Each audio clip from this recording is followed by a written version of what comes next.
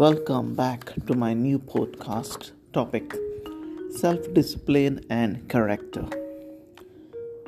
According to Henry Ward Beecher, a 19th century clergyman, he says, hold yourself responsible for a higher standard than anyone else expects of you. Never excuse yourself. Never pity yourself. Be a hard master to yourself and be lenient to everyone else.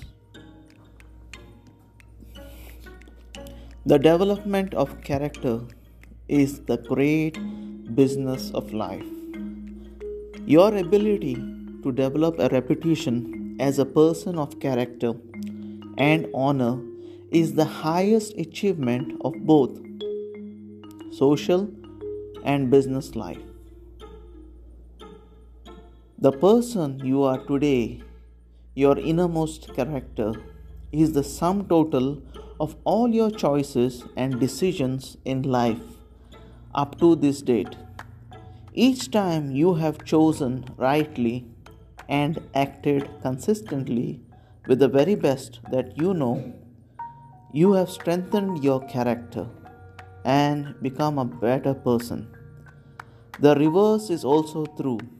Each time you have compromised, taken the easy way, or behaved in a manner inconsistent with what you knew to be right, you have weakened your character and softened your personality. Thank you for listening.